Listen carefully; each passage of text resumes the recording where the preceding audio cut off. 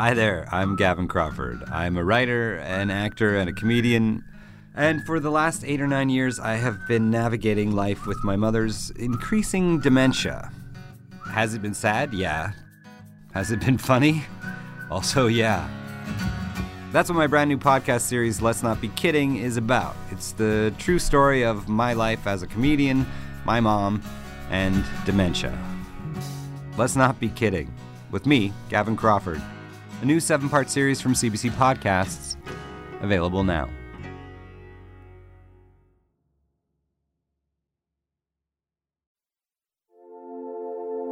Today's story was supposed to be a story about the last COVID-free place in North America. Now, though, it's not. Because here's the thing with this virus. While there are a million things that you can do to mitigate the risk, you can do every one of them perfectly and still get hit.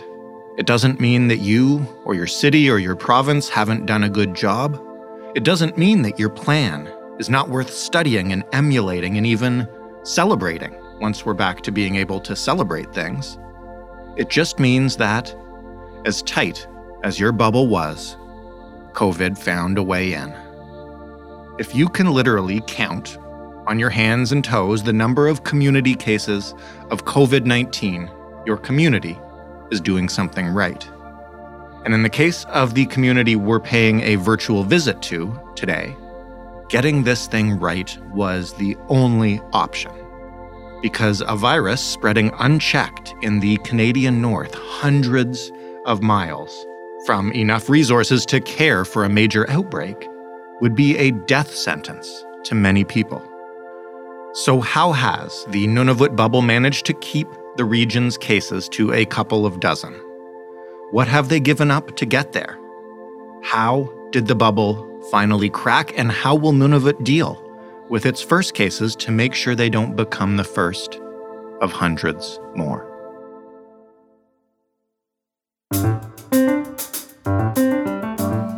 I'm Jordan Heath Rawlings. This is The Big Story. Kent Driscoll is a national news reporter for APTN. He is based in Iqaluit, Nunavut, which until very recently was the last COVID-free place in North America. Is that right, Kent? Yes, Nunavut was COVID-free until November 6th, when the first case was reported in Rankin Inlet, Nunavut. I'm going to ask you about that case in just a minute, but maybe you could quickly describe what it was that made Nunavut so safe for so long. Well, back in March, when all of the COVID-19 news started to hit, Nunavut put in a full it's a travel ban. The ban might be a little bit much, but basically, if you're traveling into the territory, you have to spend 14 days isolating at basically a hotel room that the government pays for. So that way, if anyone had been infected, they would have started showing symptoms before they got on a plane to Nunavut. And that goes for everyone coming to the territory. So I think that is probably what kept us as safe as we were for as long as it was. That's a different way to do quarantine. I mean, I think a lot of us have been familiar with the travel-based quarantine, but it's usually after you arrive in a place. Can you explain why it's the other way around for Nunavut? Well, there was some talk of having one of those facilities here in Iqaluit, but if you look at it practically, say you're at the one in Ottawa and you get thrown out. For whatever reason, you violate your quarantine, you violate the rules. You're going out into a community there, and you can come back and start over again for your 14 days. If someone was to come up here and leave quarantine out of Iqaluit, all of a sudden you've got unquarantined people running around in Iqaluit. So it sort of defeats the purpose having those isolation spots in territory. Maybe you can also explain, because we've done this, we talked to some folks in Atlantic Canada. We've described life in other parts of the world. How quickly did Nunavut react, and what kind of restrictions were brought in when this began? And again, before you guys even saw a case, right? Oh, definitely. Before we saw a case, back in March, they closed schools without any cases at all in the territory. There was a serious lockdown put into place in March, and those restrictions were slowly peeled away over time as we went longer and longer without a case. Everyone thought as long as we had the 14-day wall there that people had to get through before they got home, that would protect us. But something has gone awry with that wall is what seems to be happening. Why did the government act so quickly and so seriously without even having a case? What's so dangerous about what could happen if this virus really started spreading up there? Well, the conditions in Nunavut here are just perfect for COVID-19 to spread. We have a huge housing shortage. So many people are crowded into homes. 3 generations in a home is not uncommon. We have people who have to couch surf. We have lots of hidden homelessness. And you got to remember, almost every other infectious disease does so well here in Nunavut. I mean, we have tuberculosis here, RSV. You name it, if you can catch it by living in close quarters, Nunavut has it. So the worry was, once it hit a community, it would be really hard to try and close the door afterwards. So that's why they went so heavy at the beginning, knowing that it would be a huge challenge if it actually landed here. And they bought themselves 7 months that way. How about the healthcare facilities up there? Is there enough care, enough trained physicians and nurses, ICU beds, PPE to deal with spread? The PPE we're covered on. We were talking with Dr. Michael Patterson, our Chief Public Health Officer, and they're pretty confident about the PPE. Now, where you start to get into some challenges is there's only one hospital in Nunavut, and that's here in Iqaluit. When you get to Rankin Inlet, it's a health center. Now, it's a regional health center there, so it's big enough that they can deliver babies and do some tests and stuff, but it's not a full-on hospital. And then you go to Arviat, where where most of the cases are. They have a health center. So it's about 7 nurses and usually a doctor. Now, keep in mind, when you're dealing with northern nurses are doing far more primary care than most registered nurses would do in a southern position. They're used to having to do all sorts of things that most nurses don't have to. But if someone needs to be medevaced, and it's happened once already in Arviat, they have to be medevaced to a southern location.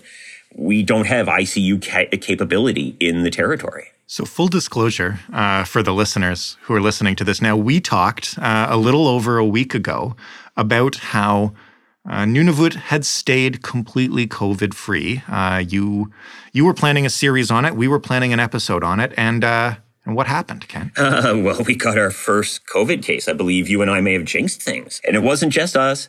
All over the territory, I've been seeing people have relaxed. People have grown comfortable with the idea that we had no cases. And it looks like we said shutout in the 3rd period. And here we are. Where did the first case come from? You mentioned Rankin Inlet. What do you, or I should say the medical officer of health, know about it? All right. I want to be very careful here because I don't want to mischaracterize Dr. Patterson. But what we do know is that the 2 people who originally tested, one positive, one in Arviat and one in Rankin Inlet, had both been in Winnipeg for the quarantine. They had done their 14 days of quarantine in Winnipeg. And I asked specifically, there's 2 hotels they're using for that in Winnipeg, whether the patients had all been at one or the other or both. And they had been at both. So the suspicion, and they're not coming out and saying it directly, but they're investigating it, is somewhere along the line in that Winnipeg procedure, whether it was in the actual hotel, on the way to the airport, boarding the plane, however it happened, something went wrong in between Winnipeg and Rankin Inlet, and that's where the case managed to get through the wall. What happened when it became clear that you did have your first confirmed case? Saw a whole lot more masks on the street. Immediately, people started, we weren't wearing masks. No one was wearing masks because there wasn't a case. And all of a sudden, the day after the first one, I saw more masks at the store. Then more cases were announced. There were even more masks. And then over the weekend, our former mayor, Madeleine Redfern, remarked that even the drug dealers who are hanging out in front of the stores are wearing masks now. So there's been a lot more compliance on masks, to be sure. That's the first obvious thing. How has testing and tracing gone, and how many more cases have you found, and what are we learning about it? Is it an outbreak yet? A few scattered people testing? Dr. Patterson called it an outbreak today. And right now, we're sitting at 26 total cases 10 days in. And that's 20 in Arviat, 2 in Santa Kilowak, and 4 in Rankin Inlet. They have what they call a rapid response team, and they have them now in all 3 of the affected communities.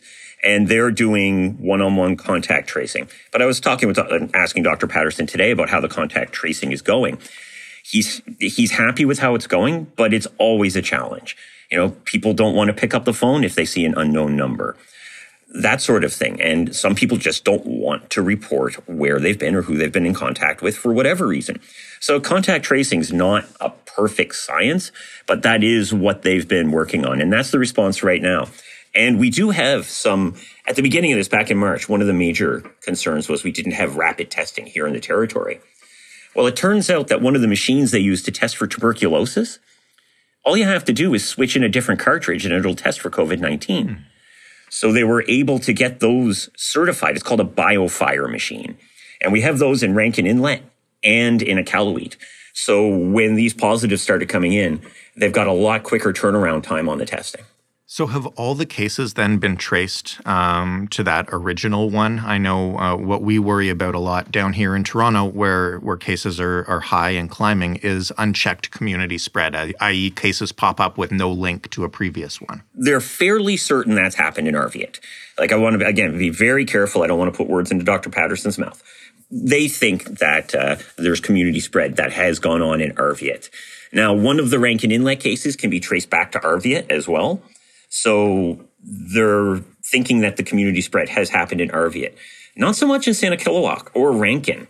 Until last week on Friday, they wouldn't even tell us the travel history of the people, which is something that's common. I know I'm originally from Atlantic Canada, so I've been paying attention to their briefings. And the first thing Prince Edward Island does when they get a case is tell the person's travel history. Right. They say, they just arrived from out of province, so clearly it's not community spread.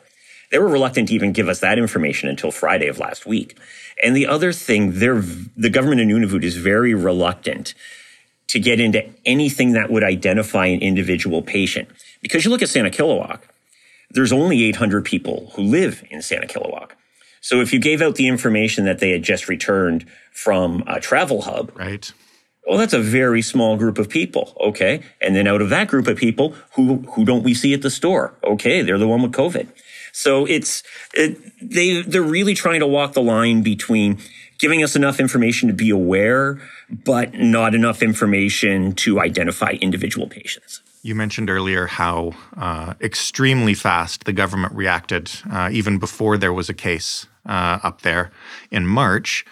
Now that you have one, you mentioned people might be wearing masks more. What restrictions have come back? How quickly? How hard? Are you back on lockdown? Lockdown starts Wednesday, November 18th, and it's going to be a territory-wide lockdown.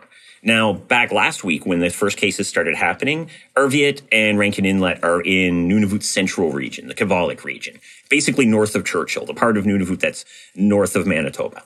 And they put in more serious restrictions there. There's full lockdowns in the three communities, Arviat, Santa Kilowak, and Rankin Inlet. But then the rest of that region, they've also closed schools, non-essential businesses, and the like.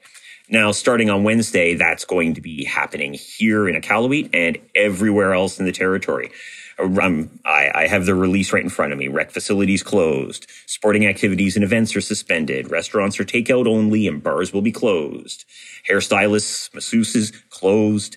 One thing they are keeping open, I asked after the press conference because it seemed a little bit trivial to waste everybody's time on. But the beer and wine store here in Iqaluit, they plan on keeping it open throughout this upcoming lockdown because the chief public health officer thinks the potential risks from closing it to people trying to go somewhere else to get alcohol outweigh the benefits of closing down that store. So we're not going to have schools or haircuts, but we'll have beer and wine. Let me ask you, I mean, it's funny that you mentioned the beer and wine because that was something that we dealt with 7 months ago and everybody kind of got past it. What is the mood there like? Because I try to picture it now after 7 months of kind of living off and on with the feeling that this virus is around us, is in the community, could be, on the subway or whatnot. To have that sudden shift of thinking it was completely non-existent there to all of a sudden quite a jump, albeit a small number of cases, must really shift like the mood. Well, I know speaking personally, like for myself, I went into the store on Saturday to pick up some stuff for the weekend, the North Mart, our local store, and I was wearing my mask. And once I got in, I noticed everyone who wasn't wearing a mask really stood out to me. And I got mad. I thought I was going to lose my temper right there in the store, out of nowhere, just like a hot flash of rage. And that surprised the heck out of me. I'm usually more level-headed than that. But so personally, it's a heck of a shift for everyone. And people are scared. And I can tell people in the communities are scared because when this first started, we would have they would have press conferences every couple days, and people know that you're a reporter and they got questions, they send them to you. And I was getting questions from everywhere, from government and Nunavut staff, from teachers, from nurses, from residents, you name it. I was getting emails and texts and all that. And that slowed down over the summer. Mm-hmm.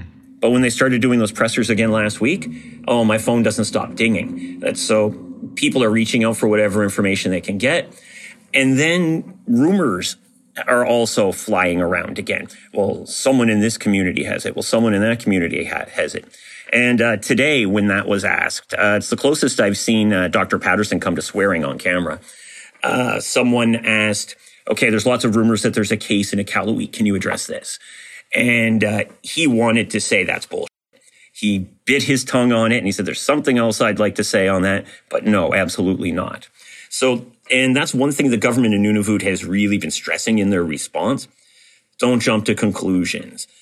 Don't assume it's this. Just because somebody says something doesn't necessarily mean that's what's happening. Listen to the doctor, and that's where the truth comes from. Because Nunavut's a series of very small towns. And small towns it's a great place to raise a kid. It's also a great place to gossip. And that is what they're really worried about with the response. How confident are the officials there that this is something that can be stamped back out again? Or is it now a question of, okay, this virus has made its way up here. We have to learn to take precautions and live with it? It's hard to get a sense of that because with the regions, you got to think that the Kavalik region is going to be dealing with this for quite some time. They've got it in 2 communities, a significant amount of cases in Arviat. But Rankin Inlet connects directly to Iqaluit by air. Like that's a direct flight, and there's all sorts of traffic in between Rankin, which is the second largest community in the territory, and Iqaluit. And Arviat's the second or third largest community, depending on whether you ask someone from Arviat or Rankin Inlet. So these are very large communities that have a lot of connection to Iqaluit. Keeping the spread limited to those communities is a huge part of their efforts right now. And I don't know how confident they are of it, but we're all hoping they do. I guess you haven't been given a timetable for how long this lockdown is going to go on for. It's indefinite till we get this under control. Is that it? Right now, 2 weeks. It's a 2-week lockdown starting Wednesday, November 18th. But what they've been doing with public health measures is in 2 weeks, they'll just renew it. Legislatively, they can only go for 2 weeks at a time. So every 2 weeks throughout this since March, we've been getting a note. Public health measures are extended until another 2 weeks. So we're going to be on this, at least in that central Kavalik region, longer than 2 weeks, that's for sure. Well, Kent, thank you for this update. I'm sorry we didn't get to do our original episode about how you guys don't have COVID, but stay safe, keep to yourself, and hopefully you'll be back to that in a couple weeks. That's the plan. I'm wearing my mask like almost everybody else here in the territory. Kent Driscoll of APTN. That was The Big Story. There's more at thebigstorypodcast.ca. There's more from us on Twitter at TheBigStoryFPN. There are more episodes of this podcast and all the other shows on Frequency and probably millions more podcasts, but we never mention them. In your favorite podcast player, Apple, Google, Stitcher, Spotify, doesn't matter. Leave a rating, leave a review. You know the drill. Thanks for listening. I'm Jordan Heath Rawlings. We'll talk tomorrow.